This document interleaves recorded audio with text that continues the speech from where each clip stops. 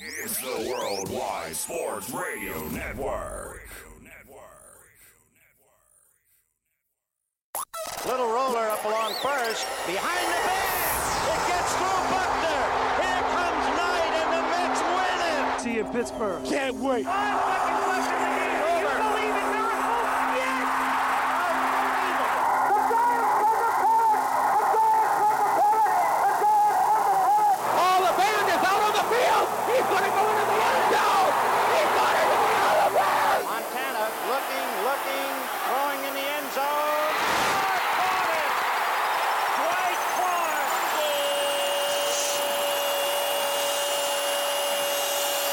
You're tuned into Game On with Josh Silverberg and Eric Bowe. Game on! Talking all things sports. It's Game on! Yeah, game on! Game On, right here on the Worldwide Sports Radio Network. Ooh, we are back, ladies and gentlemen. Thank you so much. Happy Friday to all of you. This is Josh Silverberg joining you every single Friday, usually from 6:30 to 7:30 p.m. Eastern Standard Time on the Worldwide Sports Radio Network. Welcome to Game On.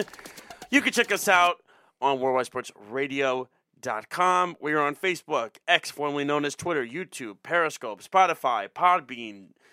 You can play any on a smart speaker, Apple Podcasts. We are all over the place and so much more. But Eric Bowe is not here tonight. His son is feeling a little under the weather, so he's taking care of that.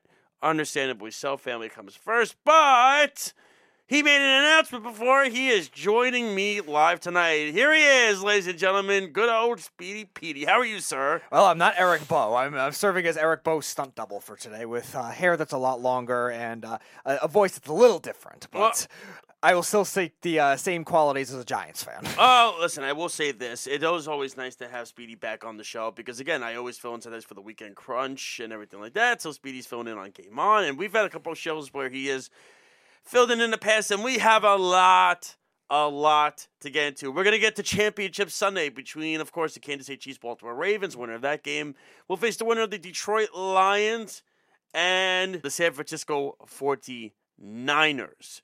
So we will get into that in a little bit. We will also be getting into the MLB Hall of Fame. Adrian Beltre, Joe Mauer, and Todd Helton. Has it become, as I've said in the past, just the Hall of Good? Or are these guys legitimate Hall of Fame players? It's the Hall of Stubbornness.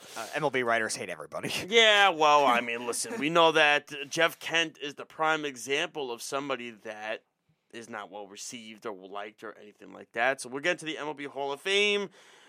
We will get to the NFL coaching carousel in just a minute. And then, of course, all the stuff we're going to get into the Royal Rumble.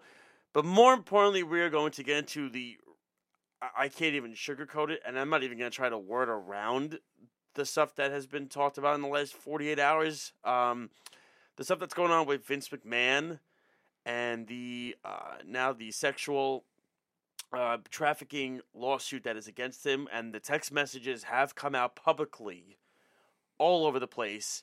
I am not even going to try to reword these text messages, and I'm not even joking, and I guess I'll start with that in the leadoff spot. I'm not even joking with what it is.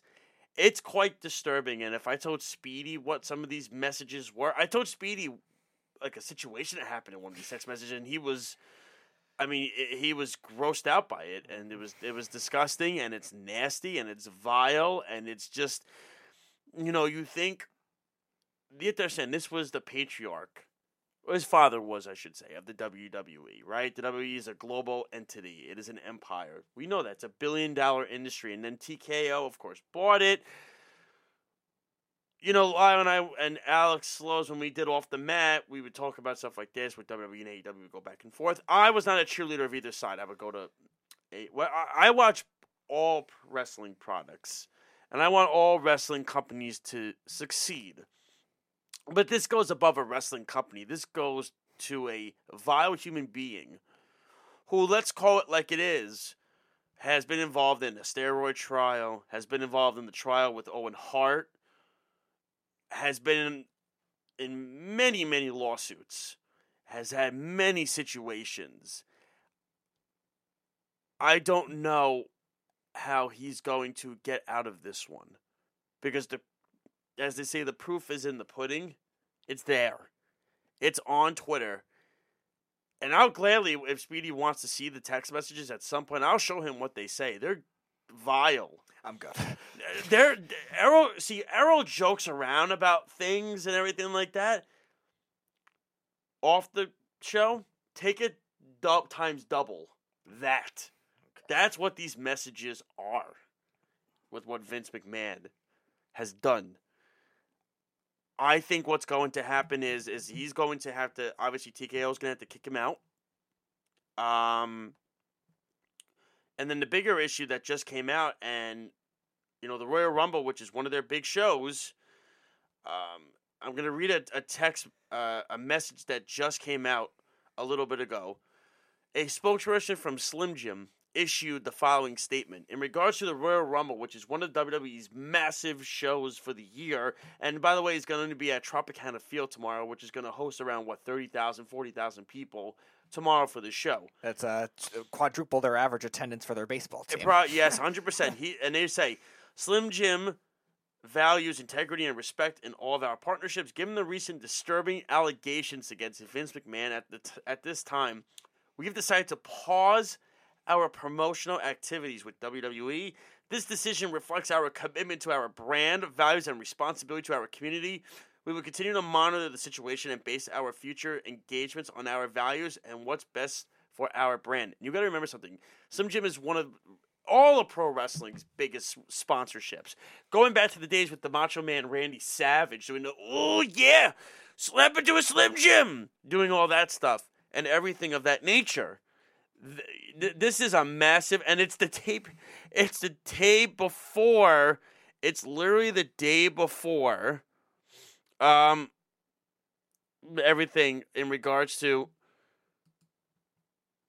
the pay-per-view. And this is a massive thing for the WWE to have to clean up, because all of a sudden now, apparently Brock Lesnar is in some of these text messages as well. Speedy knows who Brock Lesnar is. Yeah. And there was a reason that came out why he returned to the WWE SummerSlam of 2021. The text message came out why, and it's so crazy. Somebody posted a picture of Brock entering the ring for SummerSlam 2021, and now we know after the text message why he was there.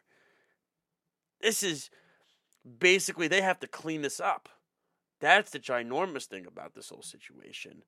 And everything like that. And I apologize. Yes, my dad wanted to be on the show. I apologize. This was, as Speedy, this was a very last-minute thing. It literally was a very last-minute thing. I found out this afternoon, right? Like, late afternoon, I found that Eric was not going to be on the show. Like, very late afternoon. So it was a matter of, what? No, I was just laughing at Snug at your mom going like, so, you know, no divorce yet. Yeah, well, you know, I mean, everything like that. But yes, I apologize. Of course, and Speedy knows this, I would always ask my father to be on the show first, but this was such a last minute change, and everything like that. So, but Eric's going to be out February 9th, so I believe that is before the Super Bowl. Yeah.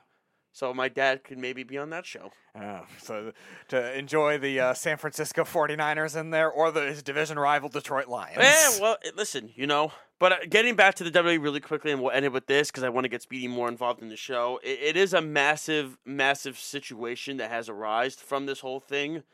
And basically now it's about cleanup. It's about cleaning up the situation. The Royal Rumble usually at these big shows have massive superstores where they sell merchandise. They have, as of this morning, pulled all of the Vince McMahon gear off the shelves. They pulled it.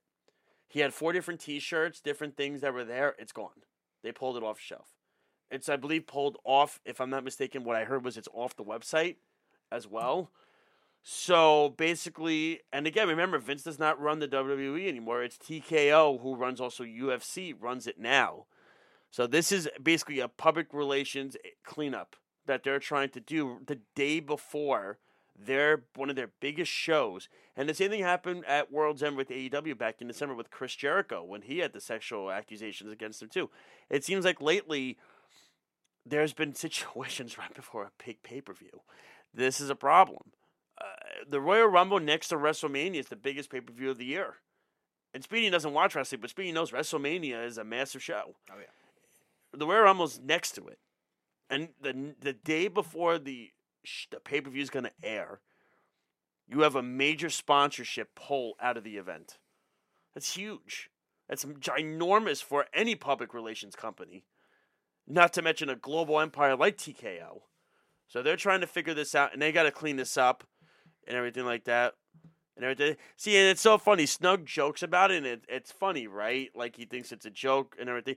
It's still merchandise that they made that's being pulled off the shelf. So don't sit there and say, like, oh, no, 4 shirts, what will that do? What it does is it causes basically those that created the merchandise, right? Yeah. All of that stuff, it still goes into basically what sales are. Because the WWE counts every penny that they make. That's what they do. But it's forget the 4 shirts. This is ginormous for the brand. Yeah. Who cares? The shirts are the shirts. I was just making note of what was done by the WWE to take course of action. They lost $1 million sponsorship in Slim Jim. And they're a global. They just had The Rock ring the bell at, and everything like that. So, to me, it's just, we knew Vince McMahon was a pig before. Like, we knew this. But I think what's so, and again, I Vince McMahon's character, to me, has always been gross. But to me, this is, forgive it, this is for any human being. Again, I read a text to Speedy. This is for any human being. This is past. Forget how he treated women wrestling, everything like that, so, and everything like that. It's a crazy situation, everything like that. As far as the Royal Rumble goes tomorrow, I think it will still be a good show. I think this will be a lot of discussion going on. They don't know if there's going to be a post press conference yet. Triple H usually does one after a big pay-per-view. He does not know. They do not know if he's going to do one yet. Understandably so, because they're not going to ask him about the pay-per-view, right? They're going to ask him about this whole stuff with Vince McMahon and what TKO and what these guys are doing to move forward, because WrestleMania is literally in 2.5 months, and the rumored main event right now is supposed to be Roman Reigns versus The Rock. That's the rumored main event right now for night 2. So I think they're just trying to do damage control here, and I think maybe if you put The Rock at WrestleMania, maybe you could kind of take away from the distraction a little bit. I don't know. But I'm not a part of the committee, so I don't know. This is something that they got to clean up. MLB announced the Hall of Fame. All right, I like to call it the Hall of Good. It's the Hall of Selective. The Hall of Selective is 100% correct. Now, they came out. We knew Jim Leyland was getting in, right? He was put in by the senior committee. Yes. The 3 guys that got in: Adrian Beltre, Joe Mauer, and Todd Helton.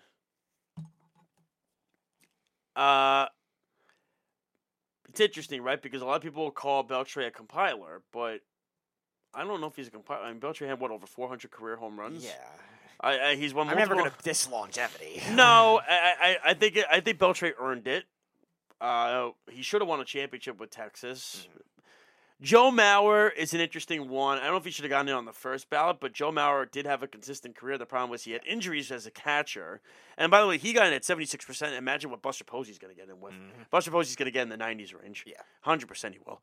I think he's going to be the highest voted catcher in the history of the game. Probably. I don't know any other catchers at this point that have I'm looking like Piazza got 83%. I'm looking at other catchers that got in. I can't go through the whole list. This is crazy. This is so many people on this list. It's everything of that nature. I mean, if Speedy can find one that's higher than 83% as a catcher, never mind. I'm sorry. Johnny Bench. Johnny Bench got 96%. Okay. So nobody's going to top that. Yeah, that's not going to be topped. No. Understandably so. That's why I have this list in front of me, you see? That's why I have it ready to go. But I think Posey will get in the 90s.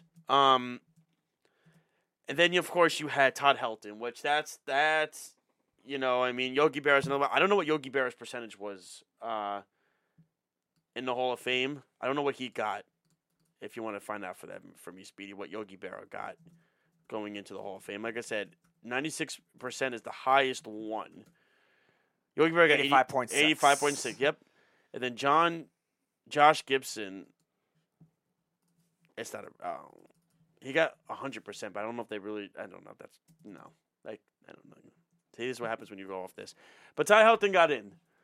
And Speedy, if you could pull Ty Helton's numbers for me, because there is a discussion I'd like to have, and of course this is going to offend a lot of Red Sox fans. I'm sorry if it does in advance. David Ortiz got in, right? He got in last year. And not to mention, he got in at 77.9%. Fair. Ortiz is a Hall of Famer, would you say? Of course. 100%. 100%. Now, Gary Sheffield should be in the Hall of Fame. And people are going to, and then everybody's going to say, oh, well, Sheffield's in, then A-Rod should get in, and Bond should get in, and Clement should get in. But those guys outright cheated. I mean, those guys outright cheated along to the role of, they got suspended from Major League Baseball. Gary Sheffield was a douche. But Gary Sheffield, do you realize what his career high in a season for strikeouts for him was? His career high in one season. Do you know what it was? Not sure. 83 strikeouts. Okay, I was going to say 90-something. Okay. Can you believe 83 strikeouts is his career high for a season in strikeouts? Very feared, World Series champion. Now, he was on 8 different teams, everything like that. But if you're going to sit there, and again, Snug saying how he treated people, I can't stand it that that's the way we get in. That's such that's BS. Yeah. So you're going to sit there and you're going to tell me, and I'm going to say it again. Speedy's going to know which player I'm going to say. Which player do you think I'm going to say? Jeff Kent. I mean, Jeff Kent is one of the greatest second basemen in the history of Major League Baseball. And everything like that. And to me, the issue is, Jeff Kent, why? Because he wasn't liked by the media? Are you serious? But you're going to put Harold Baines in there. But you're not going to put Jeff Kent in the Hall of Fame. You're going to put Ryan Sandberg in there. And another one that got me was Chase Utley should go in. God. Are you kidding me? Chase Utley? Nope. If Chase Utley gets in, then David Wright should get in. And David Wright should not get into the Hall of Fame. It's so ridiculous. It's such bull that these media people who got their feelings hurt by these guys, but they don't look at the statistics and put the best players in. That is what it's about. When you go there, you put the best player in the damn thing. Todd Helton is now in the Hall of Fame, and Jeff Kent is not.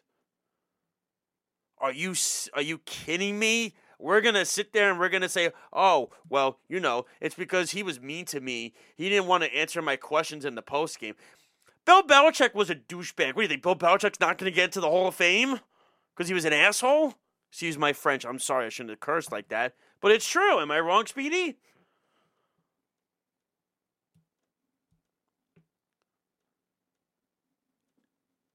The point of it is, when you're voting for the Hall of Fame, it's not about how you were treated. It's about the numbers. And if Jeff Kent was never on a steroid report, right? Was never on a Mitchell report. But you look at those numbers. And by the way, Billy Wagner, another one. Billy Wagner missed it. Do you know how many votes Billy Wagner came up short 5, by? yeah. 4. Oh, it was 4? Okay. 4. And next year, he's going to get it next year. Good. It'll be his last year on the ballot. He's going to get it next year. But, I mean, what are we doing here? It's not a popularity contest. Oh, my God. Todd Helton was a nice player. Speed, do you have Todd Helton's career numbers with you? Yeah, no, he had definitely great numbers. 316 career hitter, which is insane. He had 1406 RBIs, 369 career home runs, career on base percentage 414, OPS 953, OPS plus 133. Those are great numbers. Yeah, those are great numbers. But do you think Todd Helton should have gotten it on his first try? On his first try, no, I was surprised he did so. That's what Todd Helton could be a Hall of Famer in 4 or 5 years. And then, of course, you have the Carlos Beltran situation. He's going to get in Beltran, but it's going to take him a while. Right. It will take him a while. But this, I think, was good progress for him getting the amount. Yeah, I mean, look, and I agree with what Terry Collins said. Terry Collins said he's one of the greatest switch-hitting players in the history of Major League Baseball. Would you agree with that? Oh, of course. 100%. It's a matter of this whole thing that's got to, you know what I'm saying, I don't care. I will say this. And it is, and Snug's right, it is a popularity contest. It's a BS popularity contest. It's the Hall of Selective. They like who they like. And that's the problem. But you're going to sit there and you're going to tell me that Gary Sheffield should not, like David Ortiz got in, but Gary Sheffield shouldn't when they both were reported for steroid usage? Mm-hmm. Why? Because Ortiz treated somebody better. Fine. That's fine. And I think, you know what? I'm glad Ortiz got to over. And then you're going to also, one reporter came out and said, I didn't vote for Sheffield because of his fielding numbers. Edgar Martinez got in as a DH. And even he took a longer than it should have. He didn't even play. If you're gonna take out Sheffield's number, Edgar Martinez got in as a designated hitter. David Ortiz got in as a DH. So to me, it just doesn't make any sense with the way they do this, and and I love going to I love going to Cooperstown, New York. Love the town, everything about it. Oh God, Snug, I can't. Edgar had perfect fielding numbers. I can't. Actually, I don't even know if that's true. They might have tried him out for first base, and he might have sucked at it. So who knows? But I'd be worse than Ryan Braun in the outfield. Oh well, I do love the town of Cooperstown. It's a great place to go. It really, especially during the summertime. I went when Piazza got inducted. Him and Griffey got inducted. Mm-hmm. I went because growing up, my three favorite players. I had 4 posters in my room. My 4 favorite players growing up all time. Mike Piazza, I had a poster of him. Ken Griffey Jr. had a poster of him. Jeff Bagwell and Nomar Garciaparra. Those were my 4 favorite players growing up. Jeff Bagwell did steroids. I'll be the first one to tell you that. You could tell by the way he looks compared to his rookie season. I know that for a fact. And it stinks because if Bagwell got in with Piazza and Griffey, that's my dream. That would have been my dream Hall of Fame class. 3 of my favorite players of all time getting in at once. It would have been awesome. Good. You can go complain to the writers. Yeah, I mean, that's what I'm saying. If there's ever time travel, you can go complain to the baseball writers. You're going to put them all in 2016 or whatever. Actually, it's funny Snug says that. I actually did have a little Benny Agbayani poster with the Mets team poster as a kid. So, yes, I did have a Benny Agbayani poster. Not on the ceiling. I wouldn't go that far. No. That was saved for Edgardo Alfonso. No, I'm just kidding. I didn't do that. But the point being, actually, that was John Olerud. John Olerud is my favorite Met of all time. John Olerud is my favorite Met ever. Sucks when he left, but he left because he wanted to go closer to home in Seattle, even though the Mets offered him more money. But the point being is this. It's become, as Speedy said, the Hall of Selective. And this is just, it's so... But now you're starting to wonder with some of these old Hall of Fame writers that are kind of weeding themselves out and everything of that nature. You're starting to see a younger generation now. And it feels like you're almost starting to see more of the younger generation vote for the guys that were on the steroid list and everything like that. To kind of have a push. Inevitable. Yeah. Yeah, so it's almost like they're kind of pushing out the old hags, as they say, the old school guys, and the new school's coming in to say, you know what? Because we didn't work with these players, we didn't work with them, right. So we don't have a relationship with them. So we're going to judge it on numbers. That's what we're going to do. Actual data. Yeah, I mean, this is how I think it's going to go going forward, and I think this is the right way.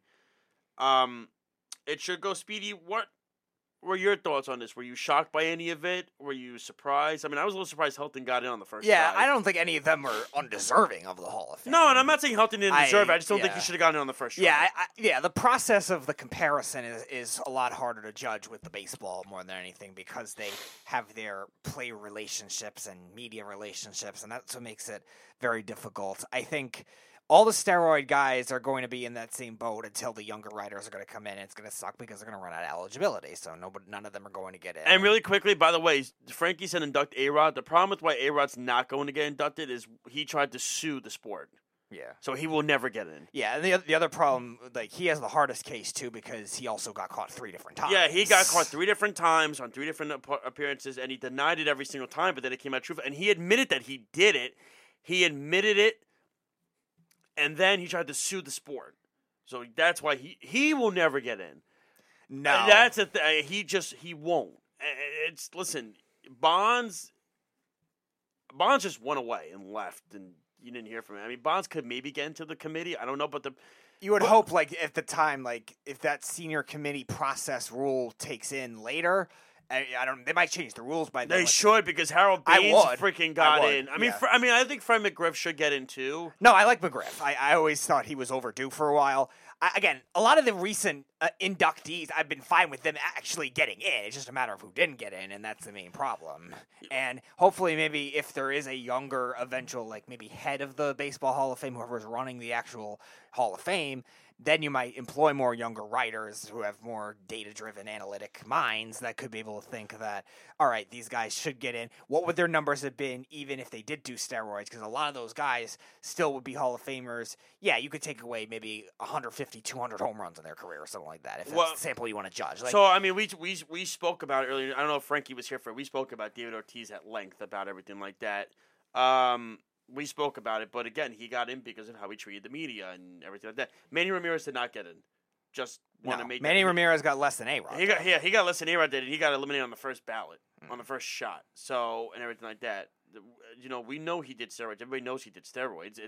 He treated the media right. Yeah. There's a difference, though. A-Rod, like, it was on a report for Ortiz. And everything. Up there goes Snug and Frankie. Now they're fighting. This is good. Snug, he's the only Yankee fan that's involved in the show I know. right now. It's so funny. Because the Yankee fan on this show is not here. Because it's funny, because here's the thing. Ortiz was on steroids.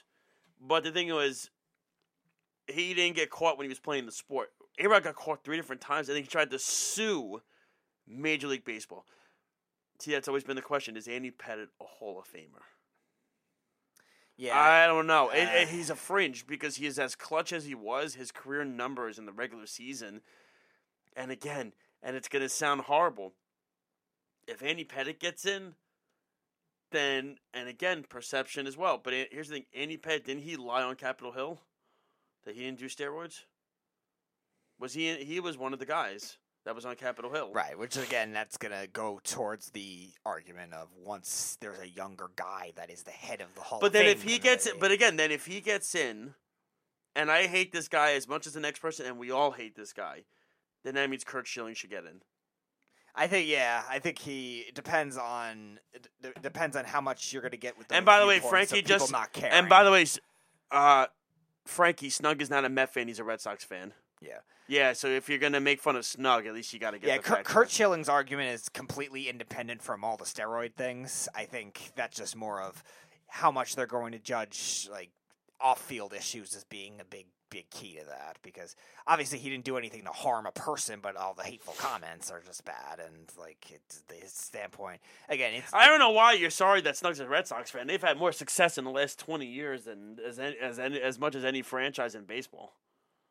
Yeah, four championships. And by the way, when you look at the numbers and you look at and I've compared and I have them here, Schilling had better career numbers than Pettitte did. No, I know. No, Schilling's argument's completely different. I think independent from all the steroid guys. But I mean, look, I don't think this is the problem. If you're just gonna base it off of playoff performance, then there's a lot of guys that should get in, right? Then that's the thing. But we can't do that. I think Pettitte is a fringe. I think he's close. I don't think he's all the way there. Did he get off the ballot, Pettitte? Or is he still on the ballot or no? I'm not sure. I would imagine it's close if he's not officially off yet, because he retired. He retired in 2013 or something. You know, but and it's so it's just like I don't know if Pettitte is a Hall of Famer. I've always had this. I'm always on the side of yes. And no, I get mixed. Yes, because he was such a clutch performer. He was huge with certain things. But then I also say no because of the stuff that happened on Capitol Hill and then the other issues that have gone on and everything like that with the steroids and everything being so, and everything like that. To me, it's and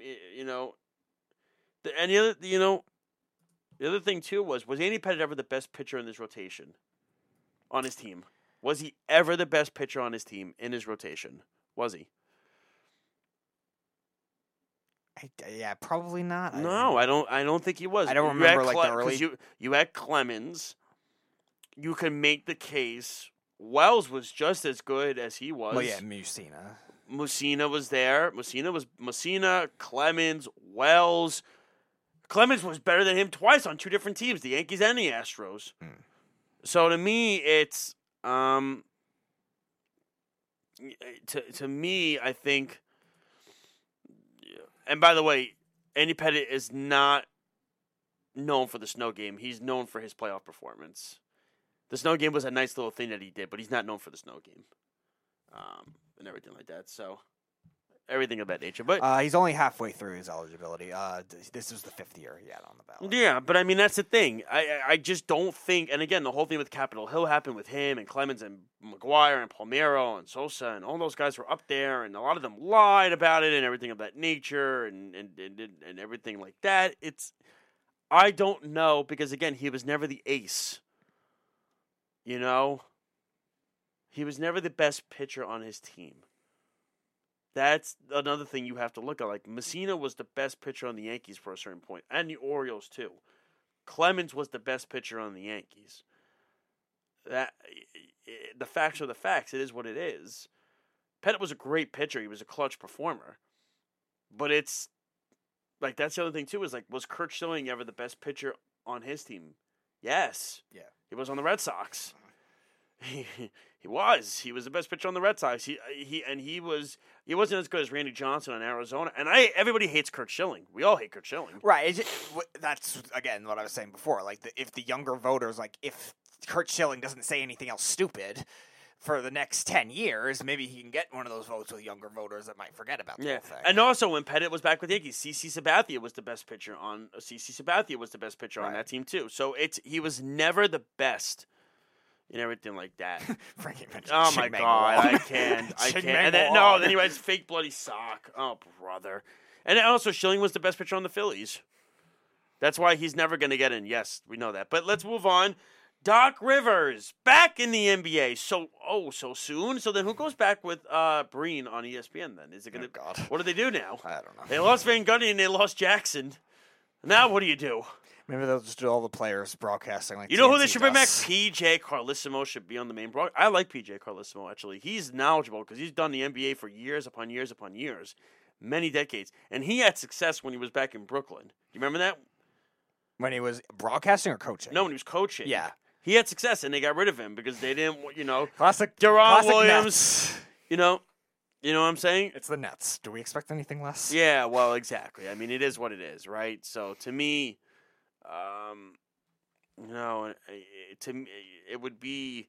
I'm just trying to think of a guy that could come in and replace that. But again, I think Doc signed a 3-year deal, and he's getting $40 million. Just suspend Draymond Green again, and then have him broadcast. I just don't understand this. Why every team that's in has a coaching problem, they think Doc Rivers is going to come in and be the solution.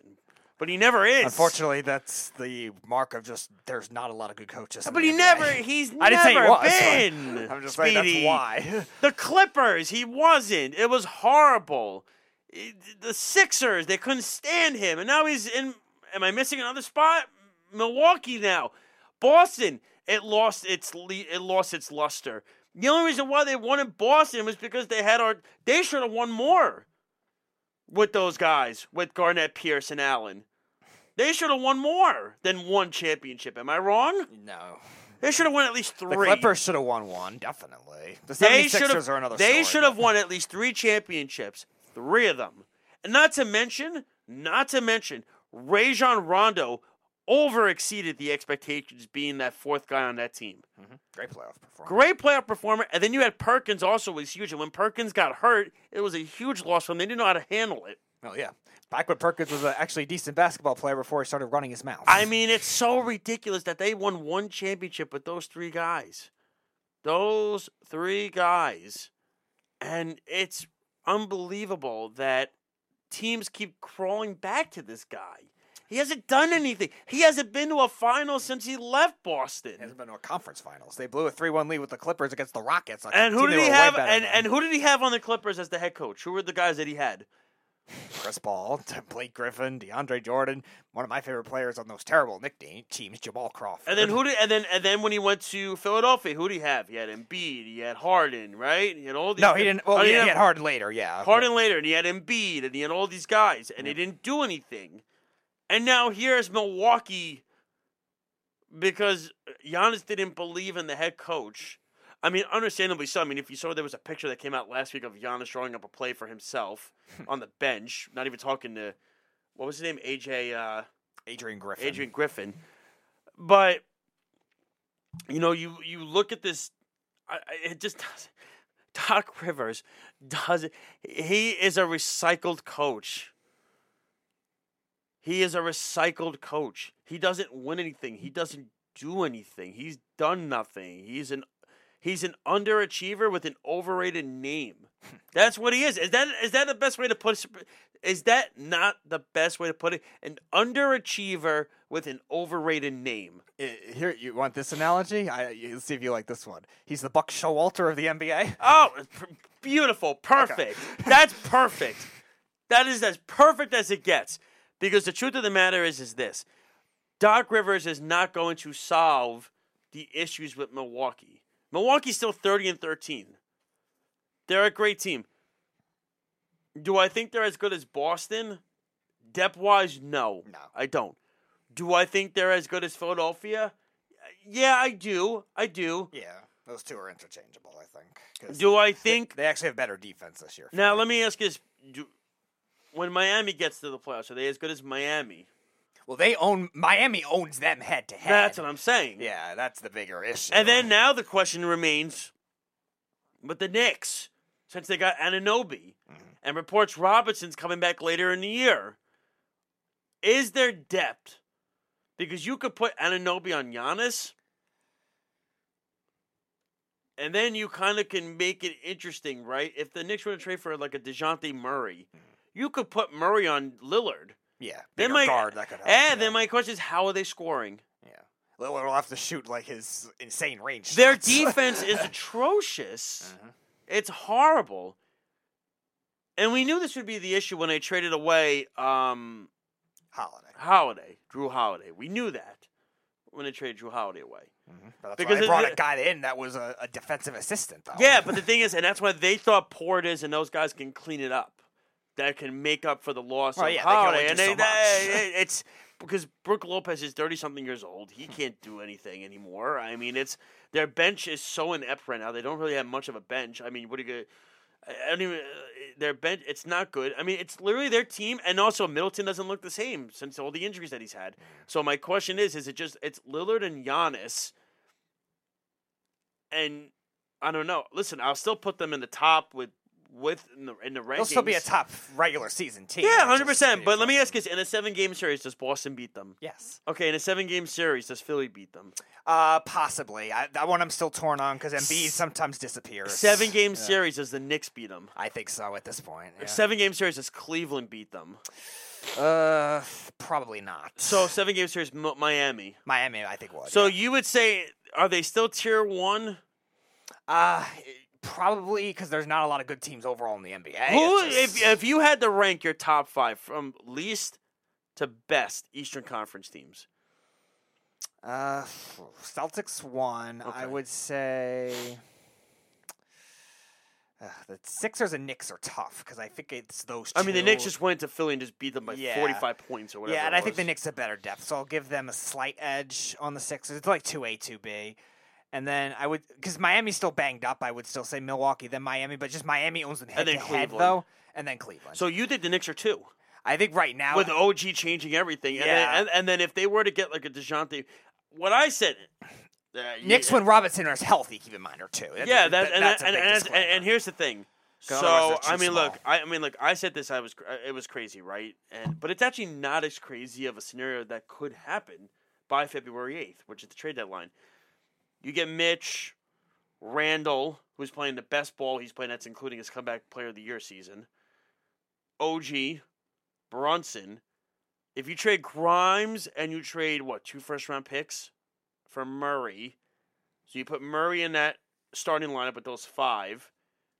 Then your bench is now DiVincenzo, Hartenstein, Hart, Achua, Deuce, and I think you can honestly trade a second-round pick for Brogdon. Is that not the best? That's almost as good as Boston, if not better. Yeah, Boston has the advantage. And also the coaching for the Knicks would but Tibbs would. You would think Tibbs would completely pants Missoula. Yeah, in that series. You would think. You just hope he doesn't get too stubborn. No, but the thing is, too, is that you look at it in this perspective, right? We talk about the depth scoring. OG versus Tatum would be fantastic of a matchup in the playoffs. I would love that. But then this is why you need a guy like Murray. Because Murray can guard Lillard. Murray can guard Brown. That's the thing. And then you have guys like Brunson and Randall who can open the floor. And if Robinson comes back, Robinson could be on Porzingis. And then you have the bench. The Knicks, if they were to have like a Brogdon, a DiVincenzo, a Hartenstein, a Hart, a Deuce, and a Chua, that's a better bench than what Boston has. That's the best bench in the NBA. Would you say? Yeah, it'll depend on. I mean, just Brogdon, DiVincenzo, Hartenstein, and Hart alone. You got offense and you have defense coming off that bench. Mm-hmm. Yeah, it's interesting because the Celtics' versatility has always been something that's helped them out because they have a lot of guys that are kind of positionless in a way where they could play anywhere. And I'm curious to see if the Knicks were to get those types of players. Oh, no, the Knicks would keep those guys in the position that they're in. Like, I think they would have, it's easy because you would have Anunoby against Tatum. Like, that's simple. And then you could have, if they were to trade for Murray, right, you could have Murray guard Brown. So you kind of take those two out.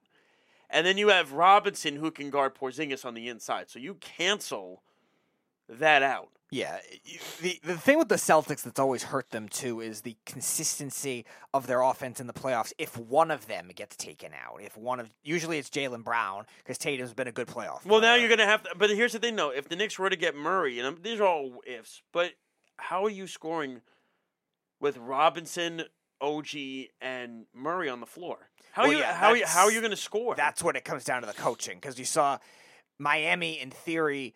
Like, the Knicks had some good individual matchups, and Miami, once they adjusted to it, the Knicks really had to find a way to just readjust. But this Knicks team this year is way better than the team from last year. Way better than the team. I'm not saying it's not. I'm just saying I have to warn Thibodeau for that kind of thing. No, but I'm saying no. Anunoby is literally. Anunoby is. Let's see, what is it? They're saying breaking news. Kyle Shanahan said, breaking news, Deebo Samuel is off the injury report and will play Sunday. Okay, so Deebo will play Sunday. Okay, so, I mean, we got to take a break anyway because we got to get into our football stuff. But the point being is this. This Knicks team, and it was so interesting. My brother, and I give shout out to him, and of course my dad always makes great points, but I'll give my brother a shout out here. My brother made a great point. He compared the Knicks getting OG to Speedy, you might want to listen to this. This is important. I'm just responding to Jeff. He said that Knicks are better than the Celtics. I didn't say that. No, nobody is saying that the Knicks are better than the Celtics right now. Nobody is saying that. The Celtics are still better than the Knicks are. But we're saying what ifs scenarios. And the coaching, the Knicks would have the better coach, you would think. My brother compared to OG playing on the Knicks like when Cespedes came to the Mets, where it's you get that guy, and it flips a switch, and everything goes on a run. Do you know what I mean?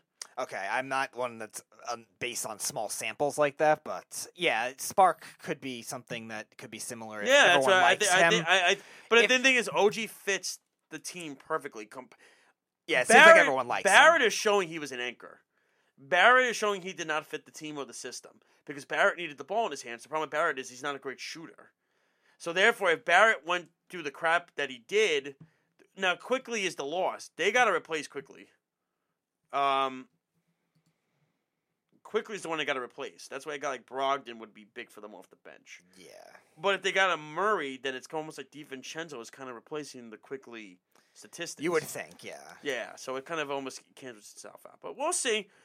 When we come back, Speedy and I are going to get into the NFL playoffs, Championship Sunday, the coaching carousel. We have the breaking news. Deebo Samuel is good to go for the game Sunday. How effective will he be? Does that change the line in the Detroit-San Francisco game? Speedy's going to, I'm sure, check that in a few minutes to see if there's any update from Vegas. We'll get back to that. And so and we will still do the You're Better Than That. We're still going to do that tonight when we come back live on the Worldwide Sports Radio Network. It's the Worldwide Sports Radio Network. Game on! Game on! We're back. Juicy Star! You're listening to Game On with Josh Silverberg and Eric Bowe. And Speedy Petey. There you go. I added that in there for you. Ladies and gentlemen, we are back here for Game On live on the Worldwide Sports Radio Network. I'm your host, Josh Silverberg. Of course, Speedy P joining me today. Eric Bowe out for this week. And he will also be out February 9th, right before the Super Bowl show. I am working on getting everybody's favorite co-host, my father, Nelson Silverberg, to be back on the show.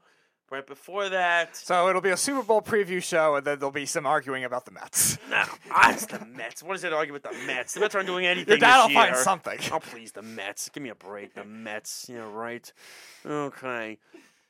And everything like that, of course, But it's just so funny that, and by the way, as Speedy said, neither one of us said that the Celtics are worse than the Knicks.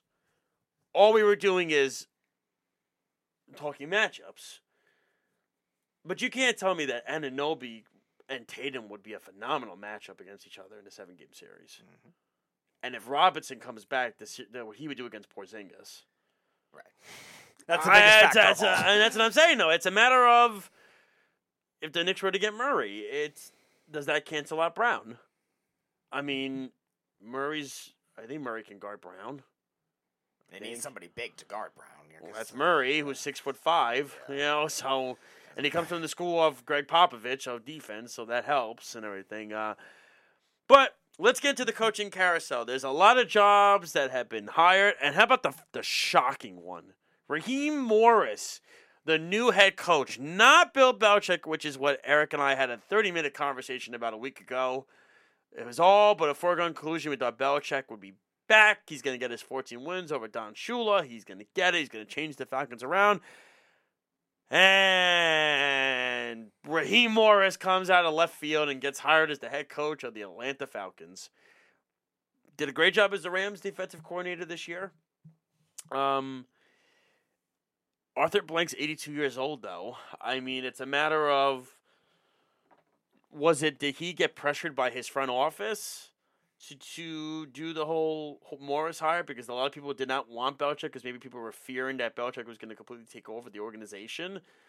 Could it be because Belichick hasn't won since Tom Brady has left? And, oh, by the way, if you look at Bill Belichick's career win percentage, without Tom Brady as the head coach, I believe it's actually lower than Todd Bowles, which is really bad. Is that something that scared the front office people to Arthur Blank? So you wonder, was that a situation where they were just like, nah, maybe not this time around? And it sounds like Vrabel's not going to get a head coaching job either, which is crazy. Which is crazy. And Pete Carroll, the same thing. Pete Carroll led Geno Smith to the playoffs last year, and they almost were competitive this year. And it's wild. The coaching candidates for next season are going to be unbelievable next year. Don't worry, his QB coach got a job. Dave Canales to the Carolina Panthers. Well, I actually like the Canales hire. I do too. I'm not. Yeah, Errol does not like it, but you and I are both. I think we talked about it. If they can get Bryce Young instant impact to work. Listen, he made Baker Mayfield have an unbelievable season. So you would just hope he could get the same on a young quarterback, but they have to try it because they have nothing else. Yeah, but you know what I'm saying. But it's interesting, and it's interesting. People say, old coaches don't work, but the last couple of years, the old coach, other than McVay, has won. Andy Reid has won. Belichick won. Bruce Arians won. The older coach, has won. And the reason why Mike Tomlin has been in Pittsburgh for so long is because they have a winning record every year, and the Rooneys don't like to change coaches. The Rooneys haven't fired a coach in 15 years. More. They didn't fire Cowher. They didn't fire Tomlin. They didn't fire, what's his name right before that? Who was that coach before Cowher? What's the head coach? Was it Chuck Noll still? Chuck Noll. Yeah. They didn't fire any of the last three. They don't fire coaches, but the old guard too, like John Harbaugh's no spring chicken. John Harbaugh is pretty old. Pete Carroll is old. They've won Super Bowls. You know what I'm saying? Gary Kubiak, old.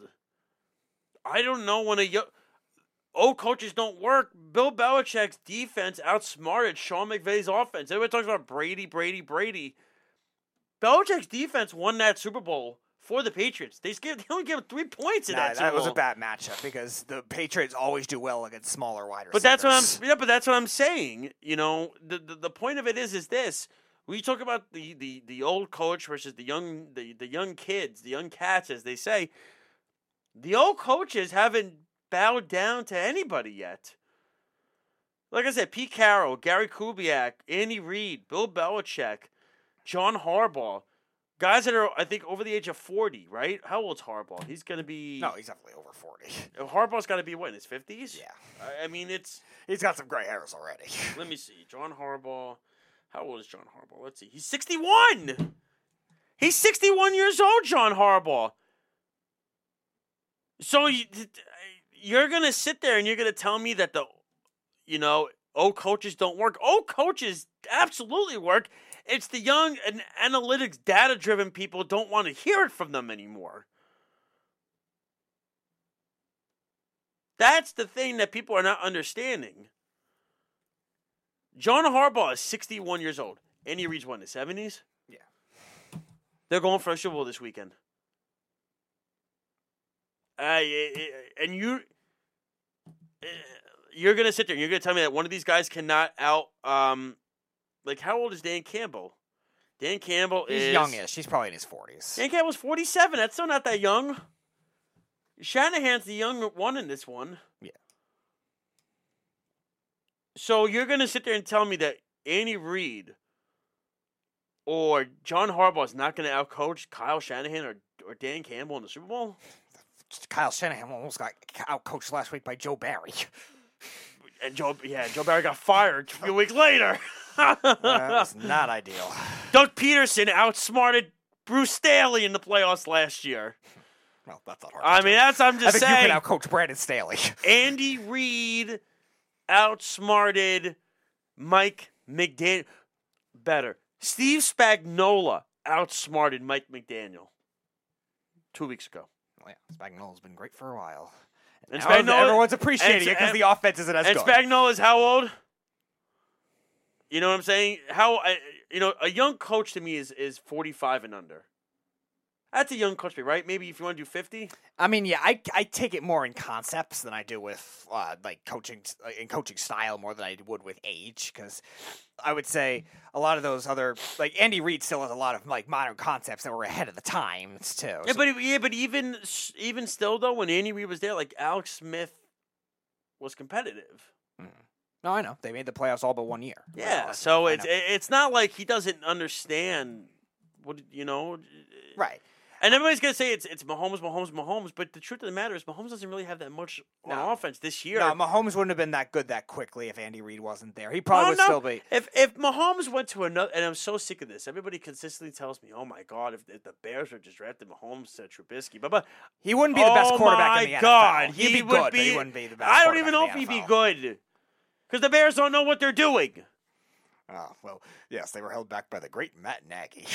Matt Nagy and Mitch Trubisky. Who's now coaching them this year? And God! Isn't as good. But I think the trend that is more getting looked at as being the negative is the retread of coaches that didn't coach for a while and then all of a sudden come back. Because all these other veteran coaches, Andy Reid got a job right away after he was fired from Philly. Bruce Arians, he took a year off with the heart condition, then went right back to Tampa because he had good connection with the GM. Those kinds of things work. It's more of Raheem Morris, who didn't coach for a decade and had one good season in Tampa as a head coach when they just missed the playoffs at 10-6 to your father's Green Bay Packers in a tiebreaker. I find a coach, if they're 50 and under, that's fair.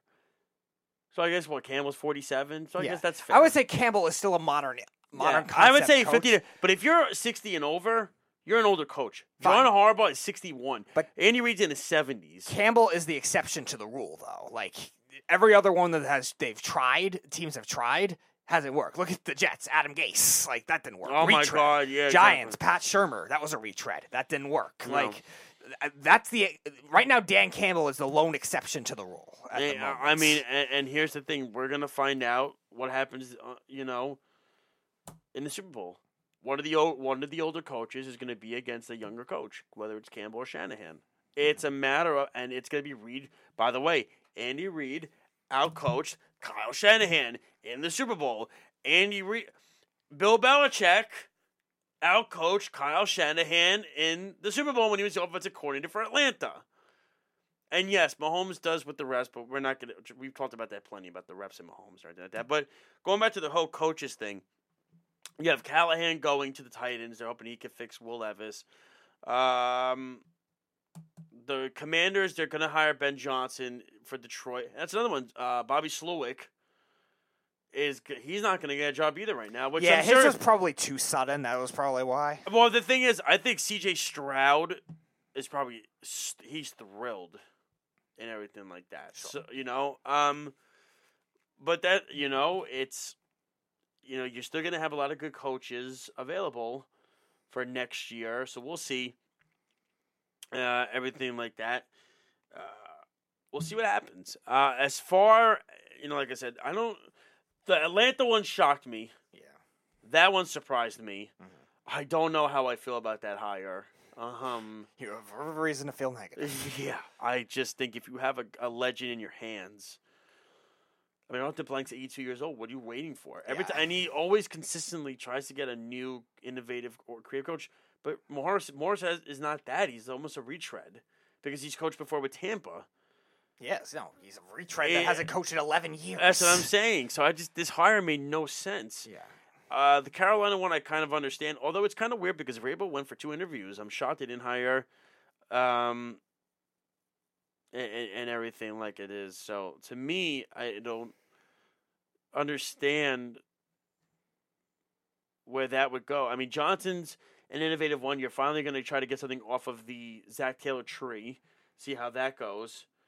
Well, that's Callahan. Yeah, and now that one was a weird one because they mainly did it on the basis of, I guess, because they played well without Burrow. I just think teams have to stop hiring defensive coaches. I think that's the game is becoming more because you can hire. Look at what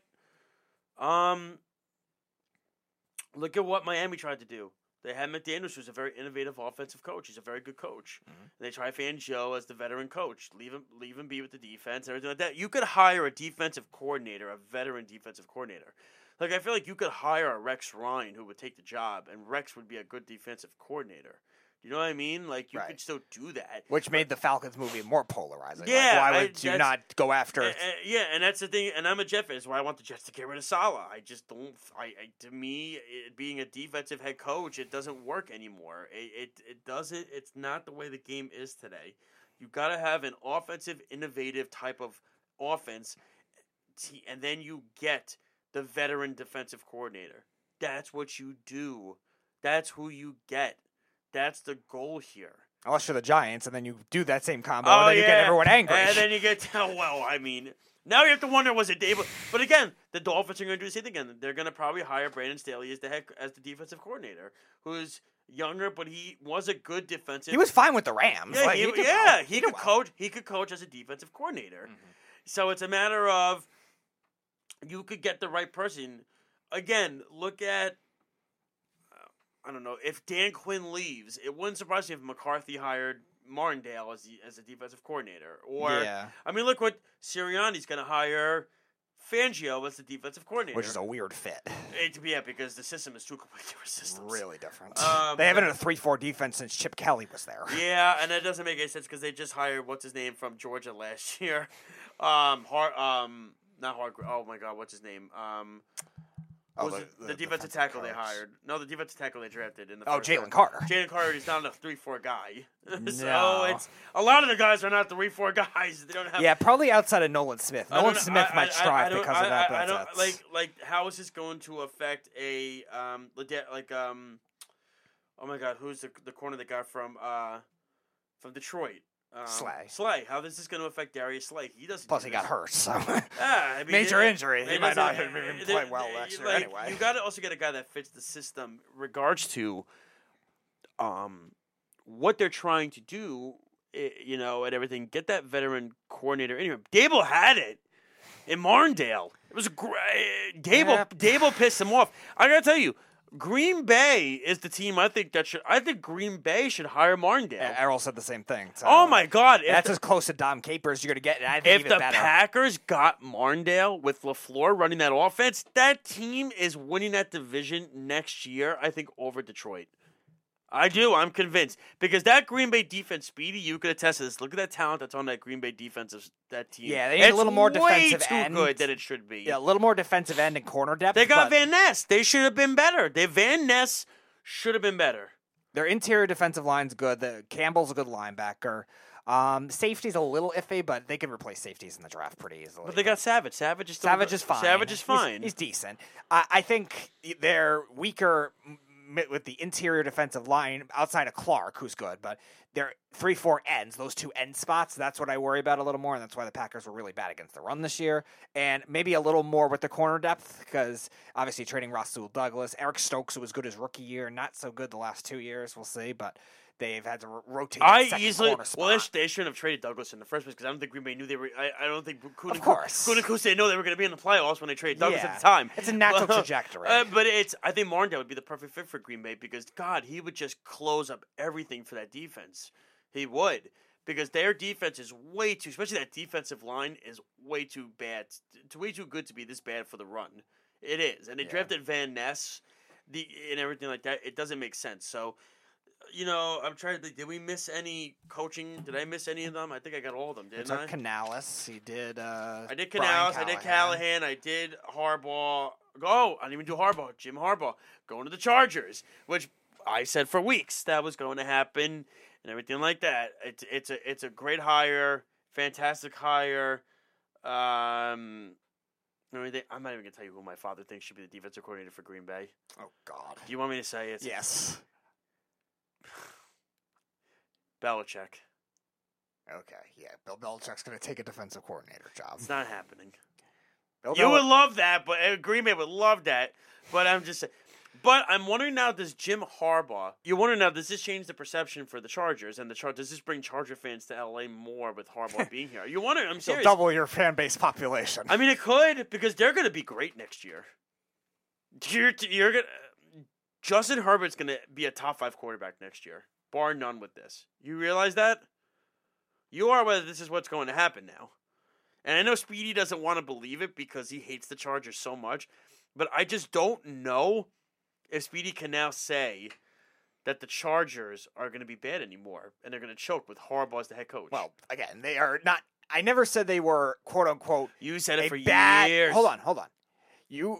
I never said they were a badly run organization. He's on my fantasy team, by the way. Got him in the 8th round of fantasy. Nice. 8th round. All right. Watch your soul. Disclaimer. I never said the Chargers were a badly run organization or a player development organization. They are cheap. Their Spanos have been cheap for years, and that's why they haven't got big name coaches in a while. All I said they were the least clutch team in football, which is a trait that sometimes with this organization has come on with many coaches, which still could exist. And it's not Herbert's fault. Herbert's actually, his fourth quarter numbers are actually pretty good in his career. So it's actually not his fault. Mike Williams is actually good in the fourth quarter, fine. That's the perception of it. That doesn't mean the process of hiring Jim Harbaugh was not the right decision. It's absolutely the right decision. Now, the questions will come more with who they bring in as a GM and try to fix. That's going to be Harbaugh's decision.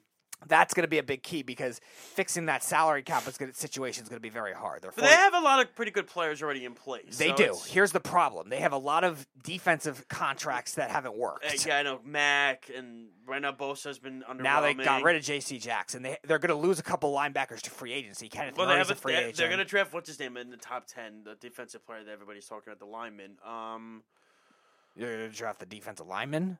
That's who everybody's been talking about in the mock draft. They've been putting him going to the Chargers, which is interesting. Yeah, the problem is I think the Chargers. I think the Chargers need as many defensive players as possible. They do, and I think the Chargers they have some stars, but they don't have a lot of depth. And why does PK Subban look like a moron? I said that last. What is he wearing? I said that last year too when the Chargers had a lot of good stars, but they lacked depth in key areas, like edge rushing, like corners, and defensive safety play was actually pretty good for them this year with some of the young kids that they've had, even with Derwin James. But the rest of the team... Who's the mock draft? Who did they say was going to be... Here, I'm going to look it up really quick. I'm trying to find a mock draft that you had. Here, I'll just look at Tankathon really quick. So one of them has Malik Neighbors going. Laiatu Latu, the edge from UCLA. Oh, the edge rusher. Yeah. Okay. You said him. I thought you said interior. Him or Dallas Turner. Latu, I like a lot. Him I can see that him or Turner from Alabama. I think Latu's a better pure pass rusher, and that would be a good fit for UCLA, like being a UCLA guy too. So I gotta tell you, a lot of guy that everybody's having fall in their draft right now is Fashanu from Penn State. People are liking the kid from Oregon State. Yeah, I like him too. Which again, him, Alt, and the injury prone one at Georgia, the other one. No, not Mims. No, Mims is low on the list. He's lower. No, yeah, the injury risk. Yeah, it would be Latham is another one, but a lot of people are starting to like. I'm trying to. Who is it? People are saying right now who they would pick. Here, so, Fashanu. Oh, you figure that out. I'm just trying to read. Stuck says Kenny will be the GM of the Chargers. People like Fuaga a lot. That's who's starting to rise. Yeah, I can see that where that kind of thing would work. But Fashanu is falling because people do not like his rushing grade. It's like in the 60s, which is crazy because he was so good the year before. Yeah, it's odd. Yeah, again, different systems could help for that. Jim Harbaugh obviously did well with Michigan with the running backs. I mean, you wondered, do the Jets draft an offensive lineman and just sign Bakhtiari and go do the two tackles? I hope he plays more than 2 games in a year. I keep saying that. But let's get into it. Championship Sunday, Speedy. What is the over-unders? What are the spreads? This is going to be fun. I didn't want to recap the divisional games that much because I know it's like beating a dead horse at this point. But, I mean, I could touch on it for a second. I picked the Chiefs to win. It's because one, I just can't believe yet that Allen can beat them. But it's also the referees, of course. But once Bass missed that field goal, that was just like, oh man, that was brutal and everything like that. And even if Bass hit that field goal to tie the game, they had so much time and 2 timeouts left, Kansas City, that I don't think it mattered. So that was, to me, an issue right there. San Francisco, boy, and I was tempted to pick Green Bay. I know. Man, they looked awful, the 49ers. Awful. And everything like that. You were playing mind games to Kyle Shanahan and almost get outcoached by Joe Barry. Well, this is the problem with Shanahan still. And Purdy did not. This is the thing. You have one of the best running backs in football. How about you utilize against one of the worst rushing defenses in the league? How about you start having Purdy throw the ball 25 yards down the field every single play? How about use your tight end more? That is the best matchup against the Packers. But how about just run the football? It was so simple. The rain, the weather was awful. Purdy's got the ball in one hand and wiping his hands in the other, and he's taking the ball and throwing it. It was a mess. Baltimore ran away with that one in the second half. Lamar, that was an important game for Lamar because I was getting concerned when it went to the tie game at the half. I said, oh boy, is Lamar playoff Lamar again? Is this what we're doing again? If we're going to play joke around this? That Tampa-Detroit game was fun. That was a fun game, although Todd Bowles should have called the timeout, by the way. It turned out he should have, because Tampa would have had the ball with 30 seconds left. Yep. Yeah, well, it is what it is and everything of that nature. Arrow didn't like the Buffalo-Kansas City game. I just thought that was a fun game. That was a fun game. And then, of course, we have the games this week. And everything of that nature. So let's get into it, Speedy. What is the over-under and what is the spread? I believe the over-under for the Chiefs game was 51.5. No, it's the other way around. It's the NFC is 51.5. Oh, okay. What's it? 44.5? AFC is 44.5, and the Ravens are favored by 3.5. Oh. Wasn't it like 6 or something earlier in the week? I didn't see that, but maybe. I'll trust you on that one. I wasn't looking the entire week. And by the way, Kansas City Buffalo was a great game. To say that was not a good game is bogus. That was a great game. Errol probably just said that to piss off Wes. No, he said that because he hates Mahomes. And listen, I understand Yes, Mahomes. piss off It's Wes. annoying. It's annoying. I understand. At the same time, though, it's not like Allen did anybody any favors. Do you know what I'm saying? If Diggs wouldn't be such a douche and would have caught the football, they would have had the ball first hit the 21-yard line. You know what I'm saying? That would have been helpful. But Stephon Diggs has a big mouth and doesn't know how to play football all of a sudden. They should get rid of him, by the way. He cannot create separation anymore. In regards to... So you said the over-under is 44.5, 3.5 spread. Oh, my God. I mean... It's almost like, do I go against Mahomes at this point? Now, it's crazy because they got Andrews back. Humphreys is going to play. Right? I think that's been confirmed. Marlon Humphrey's going to play. I think everybody practiced. They said all 53 practice. So they're all back. It would be so crazy if Kansas City went in there and won this game. I think... I did say the winner of the Green Bay-San Francisco game was winning the Super Bowl. I'm not so sure about San Francisco anymore after that. I got to retract that. That was terrible last week. God, I'm going to go with Baltimore in this game, and I'm not going to be... they'll cover. It will be covered. Baltimore will cover the spread. At 3.5? They'll cover that. That's an easy cover. I think Tucker will win it on a late field goal. 27-24, I think, will be the final. I think which would be the over, by the way. Yeah. Right? I think Kansas City could cover this game at 3.5. That's fair. fair, yeah. That's fair. It's going to be a field goal game. Okay. So I'm going to go Baltimore.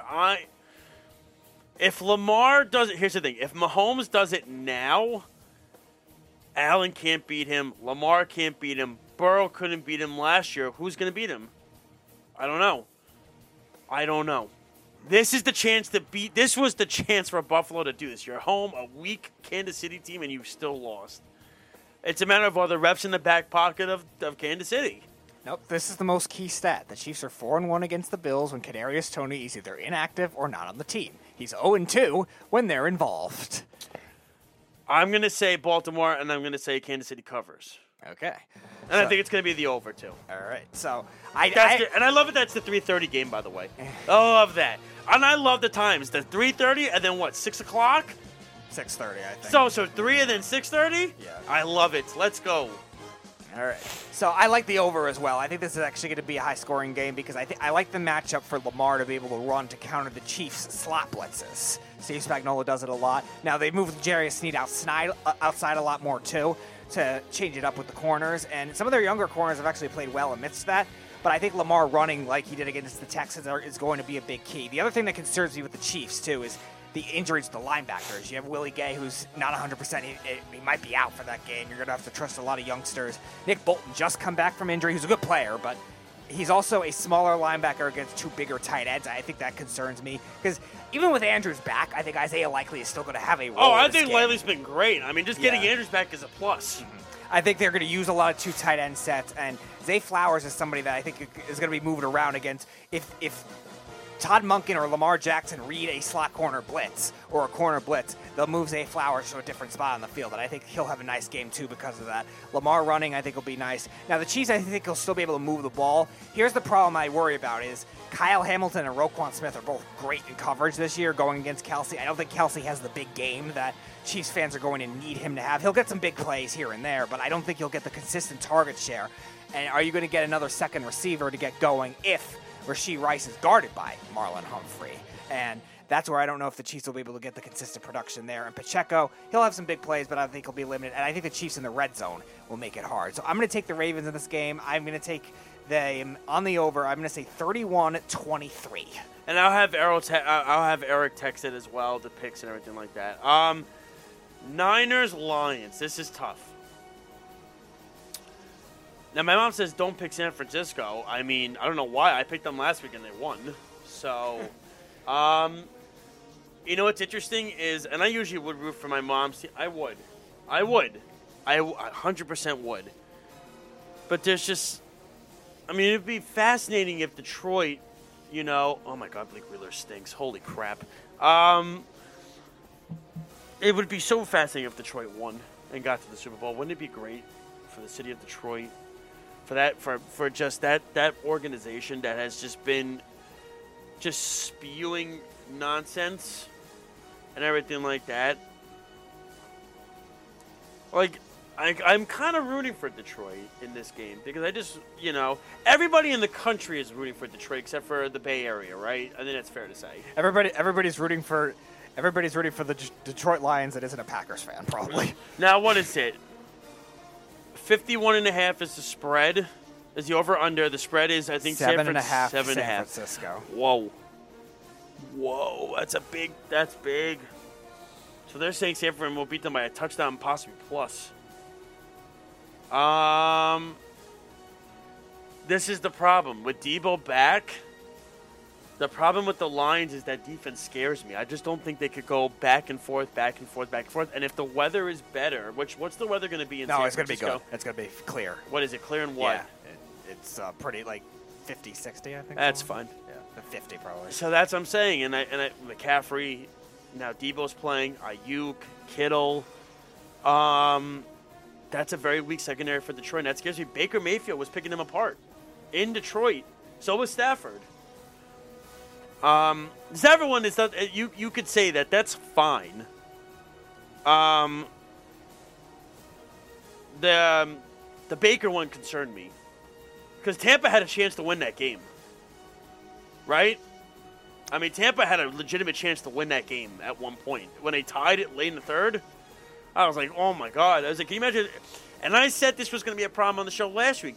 I said Detroit's going to be so hyped from that game a week ago, it's so emotional against the Rams. They have to come back and they have to bring him back. And you were like, Campbell's the guy. They struggled in that game, Speedy. So this is going to be a tough one. I'm going to take the 49ers. I actually don't think Detroit's going to cover. I think San Fran will run away from this game. I think it could be over. I think they'll win by more than 10, maybe even 14. Possibly. I think it'll be close for the first half. Then, again, I think Debo is not going to be able to do what he normally does, like the whole hybrid and everything. But, I would use more, like I said, use McCaffrey, use Kittle, use Ayuk, things like that. I think is what can be used. So I'm going to go with the Niners. I'm going to say it will be I think it can be an 51.5. I'm going to say under. I do think under. I think this could be like a 27-14 kind of game. Where that's, again, 27-14, right? 47, 48, 49, 50. 41. What is that? 41. That's 41, yeah. And what's the over-under? 51.5? Yeah, so that's what I'm saying. You're way under. I could be 27-17. I don't think it's going to get it more than that. 30-17 maybe. I think it'll be close, but I just don't think it's going to be. Given the Niners, I think Detroit is still a player or two away on defense from being that team. But listen, they're here, right? They're in the NFC Championship game. That's a hell of a job by Campbell to get them here that quick. Give me the Niners. Give me the under. I don't think Detroit covers the spread. I think it goes over. All right. I do think Detroit covers the spread. So you think it's going to be a tight game? I have it as a 6-point game. Okay.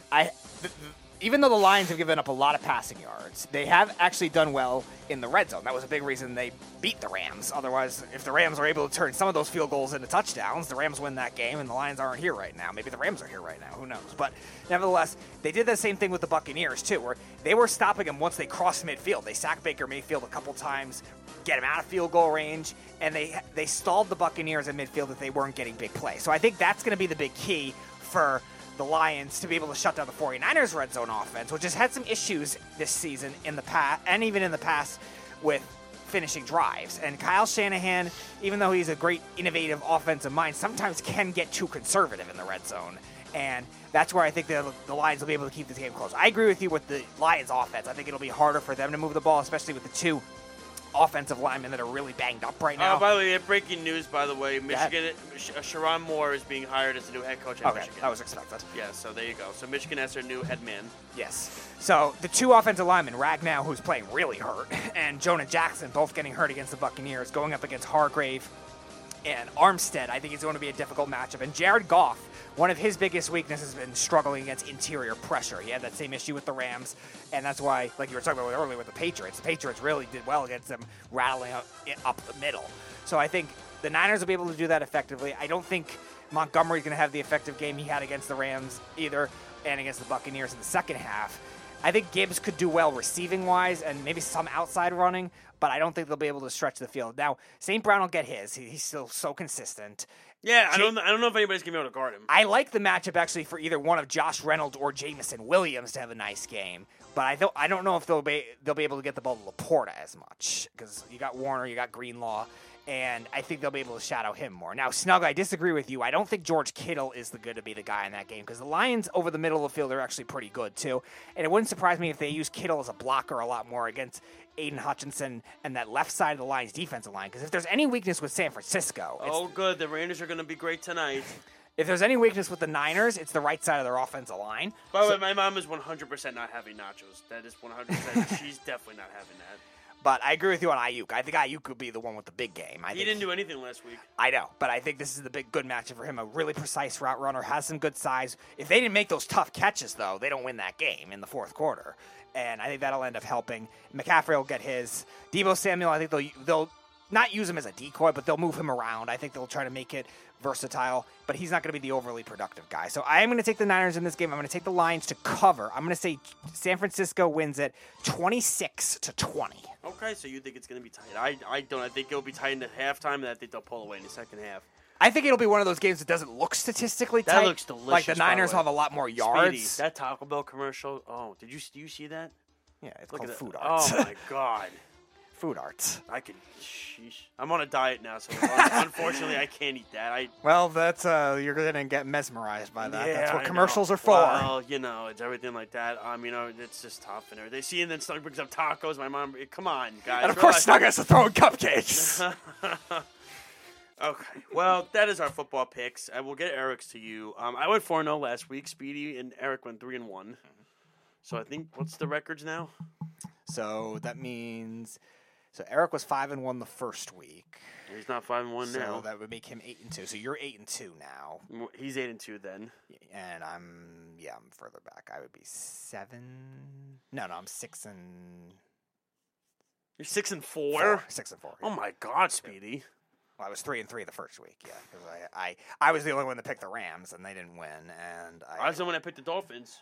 And I. By the way, this is so behind. Because now Wheeler scored, and this is so behind, and I hate this. Yes, it's called streaming. No. Who did they get? Whatever. It's called streaming. Oh yeah, I know. Oh no, I didn't lose the Packer game. Who did I pick last week? I did not pick the Packers. Remember, I picked the 49ers. Yeah, you picked the 49ers. I picked the 49ers. Dad, I picked my picks last week were Chiefs, Packers, Lions, Ravens. The week before, I was shrewd with the Packer pick.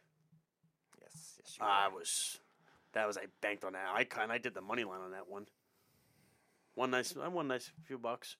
Yep, and got to laugh at Cowboys fans. Oh, it was and they didn't even fire the coach, which is even funnier. They didn't even fire McCarthy. Don't worry, Joe Barry got fired. You know what I'm saying? So, they didn't even fire. Yeah. Joe Barry got fired. Wow, this is actually by doing the way, pretty well in the playoffs. This stream is so behind right now because I'm still the Wheeler Ghost still hasn't happened yet. Now it will. A rare Blake Wheeler goal. Well, listen, that's what you get for paying $800K a year. What are you going to do? And now it's time to get to the You're Better Than That segment. Speedy, you know what that segment's all about. Pick something that we did not discuss that should people be better at in sports. Well, it looks like you'll be off the hook because Eric can't pick you this week. Yeah, well, he probably would have picked me again. I mean, honestly, my Better Than That, it's not even it's the fact that my You're Better Than That is this. It's Tony Romo. I mean, geez, he's talking about what was the play that he was talking about with the Pittsburgh Steelers from back in the day? The Holy Roller. Oh. And he got that completely wrong. I mean, jeez. the Holy Roller. I mean, it's not even. It wasn't even close. So it's like Tony Romo versus history. No, but then it's funny because Jim Nantz, I'm sure, wanted to correct him and couldn't because he doesn't want to make him look like an idiot and everything like that. But the truth of the matter is this: the problem is that when I'm tired of Romo. I'm tired of the, oh my God, Jim, it's gonna happen. He's gonna do a pre-snap. Watch this, and he goes out. I mean, he's trying to be John Madden. You're not, dude. Stop. It was amazing. Listen, he was amazing his first year. He got every pre-snap play correct. It was incredible. Now it's just annoying. Yeah, and on the top of the fact that, now you add on the fact that now you see, now we're going to get, Romo this week, and we're going to get a bunch of Taylor Swift stuff? And I like Taylor Swift, too, but I'm tired of this crap. Did you see, oh my God, the AI stuff? Oh, on the stuff Twitter? she's suing people for? Yeah, the stuff where they made her look like a pornographic that's terrible. figure, like with Chiefs fans. I was like, what is wrong with people? terrible. What is wrong with people? Yeah, I saw that she was suing. Oh, and she's going to win. She should, yeah. Like, as if she needs the money. As if her and Kelsey need the money. Okay. But to me, it's Tony Romo. I mean, come on. Enough already. You're better than that, dude. Get your freaking history check. I wouldn't say something that, if I don't know the history of it, I don't say it then. And everything of that nature. Speedy, what's yours? Yeah, I'm just going to simply go with Stephon Diggs. Stephon Diggs with another disappointing playoff performance, 21 yards against the Chiefs. Oh, no, but he also dropped the biggest freaking pass of the damn game that would have possibly won them the game with 7 minutes to go and had the 21-yard line. It would have brought momentum back to them. Yeah. But he's complaining. They got to get rid of him. Yeah. He's done, by the way. I think he's so finished. This is the first time I've thought that way because... He doesn't separate anymore. Yeah, because the off-season stuff I thought was just a little bit more overblown than it actually was, but now switching offensive coordinators too. He's averaged 41 yards a game since switching offensive coordinators, and he struggled in the playoffs because the they Chiefs. added the run. They added the run, and Jared Cook became a stud, and they took away the pass. And now Davis is going to leave too as a free agent because they're not going to be able to afford him. They might have to bring him back. They can't. They're $50 million over the cap right now. How are they doing this? He's not going to get a lot of money. Gabe Davis. Gabe Davis will Gabe get. Davis had like 4 games where he had no catches. Gabe Davis, and I'm telling you this right now, Gabe Davis will get his money and everything of that nature. He will. He didn't have a great year. He had 4 games with 0 catches. It's not ideal, but nevertheless, I think this is the first time you would consider going back to Diggs, actually from a football perspective, also trading for him too, or trading him, because obviously you're not going to get a first-round pick, but you're going to get things that could help you. You're going to need some help on defense because of all the injuries and the cap space for the Bills. It's going to be very hard, but Stephon Diggs not speaking to the media, just like whining, complaining, whatever he was doing. Then Sean McDermott saying, he was a good teammate. Well, there's clearly signs that maybe was as a past tense. I don't think he was as great of a teammate as we all made him out to be, personally. I think he's a douchebag, and his brother's a douchebag, and you know what? They both should be douchebags together in Dallas. It fits the narrative. So have at it, Jerry Jones. You're on the clock. That's our show, ladies and gentlemen. Thank you so much to the fans for listening. Thank you, Speedy, for filling in for Eric. Of course, Eric will be back next week. And we will get the crew back together. We're going to be in the studio more often. We love it. It's also on my way home from work, so I might as well. I mean, it's a matter like that. So it was a good year run of not having to hear Caleb in the background. Well, I mean, every now and then I might have to be at home. Every now and then, but it's and everything like that. But right now, it's good because it's convenient and everything like that, and it makes it easier. And I wish we could start the show at 6. If we could start at 6 going forward, which I don't think I usually get here by 5:30, 5:15. I think Eric, and everything like that. So that Snug, we've given you opportunities to come on the video, and you don't want to do it. Snug, if I asked you to guest host, you would not do it. Okay, and Jeff definitely wouldn't do it. No, Jeff will never come on the video. Jeff will never. We've tried for years. Jeff will never do it. The only one that will come on the video that's a huge fan is Carl. Yep. And Kenny. Yep. And I mean that would be a whole. Unique... And that is who Snug would guest host for. That would be a unique. Snug would be guest hosting on the Kenny Show. Oh my God, I love that show. That makes my Sunday so happy in the morning, early afternoon, I should say. It's not even in the morning. But that's our show. Thank you so much for listening and tuning in. You can check us out on worldwidesportsradio.com, Facebook, X, formerly known as Twitter, YouTube, Periscope, Spotify, Podbean, all smart speakers, Apple Podcasts, everything so much. Right. Don't forget to check out the Sports Loudmouth every Wednesday and Thursday with, of course, Errol, Speedy Petey, and Sean Smith. Smith, former NFL player, former linebacker, if I'm not mistaken. Defensive tackle. Okay, I was close. Former defensive tackle for, I believe, the Cincinnati Bengals, if I'm not mistaken. Many teams. The Bengals, the Browns, the Saints. Yep. And the Chiefs, which is the one he represents the most. Yep, so all of that, he's going to be joining the show. And, of course, you can check out the Weekend Crunch on 103.9 FM right before Islanders games at 7 p.m. or after the Islanders games are over. And, of course, the Islander pregame, you can check that out as well. You can check out the Wise Guys. You can check out the Herd, the betting show, the show with Kenny on Sundays at noon. Yes, I remember it, Snug. I give a plug to Kenny. All right, relax. All right, and everything. We have a lot of great shows here at the network, that and so much more. But, Speedy, thank you so much, man. This was a lot of fun as always. Always fun with you and I hosting a show together. So it's great. We had fun. Tune in next Friday. We will preview. We'll do a little bit of a preview because Eric will not be here the week after. So we will do a little preview of the Super Bowl, of the matchups, and then we will get into it the following week. I'm gonna try to get my father to be the guest host. He'll obviously not come in or do it from the computer, but he will do that. That will preview the Super Bowl, whoever's in it, and everything and so much more. Will Kyle Shanahan lose another big game? Will Lamar finally get to his big moment? Will Mahomes win another championship? Or will the Detroit Lions shock the world and get to a Super Bowl? Those are all the storylines that are going to be talked about. It's a matter of, will this happen? And the big one, will your mother force your father to wear a 49ers jersey Never, on air? Never going to happen. Will never happen. My dad will root for her team, but he will never wear the jersey. He won't. He will not. I still think the greatest jersey he had. I mean, he's got so many. My dad buys so many Legends jerseys. Like, he's got so many of them. He'll talk about that the following when he's on. I mean, I still think the best jersey, the one I bought him ever, was the Bobby Orr Classic Boston Bruins jersey. Oh, nice. That's the greatest one I ever bought him. I mean, for his birthday, hands down, that's the best one. He'll say it's the. Oh my God, who's the pitcher that he bought? He was on the Cardinals, legend. Chris Carpenter. No, he's a legend, not Bob Chris Gibson? Bob Gibson. He has a Bob Gibson Cardinal jersey. Yes, he has a Mike Piazza Marlins jersey, too. God. Yes. Wow. Yeah, he has one of those. On clearance sale for $3. Yeah, well, he's got a Bob Gibson jersey, but I think the greatest one is still the Bobby Orr one.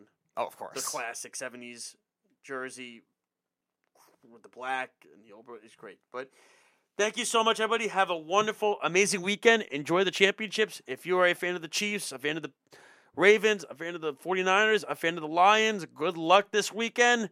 Enjoy the games. We'll talk to you next week. Thank you so much for Speedy Petey, for Eric Bow. I'm Josh Silverberg. Take care, everybody. Have a wonderful and fantastic weekend. You've been listening to Game On live right here on the Worldwide Sports Radio Network. It's the Worldwide Sports Radio Network.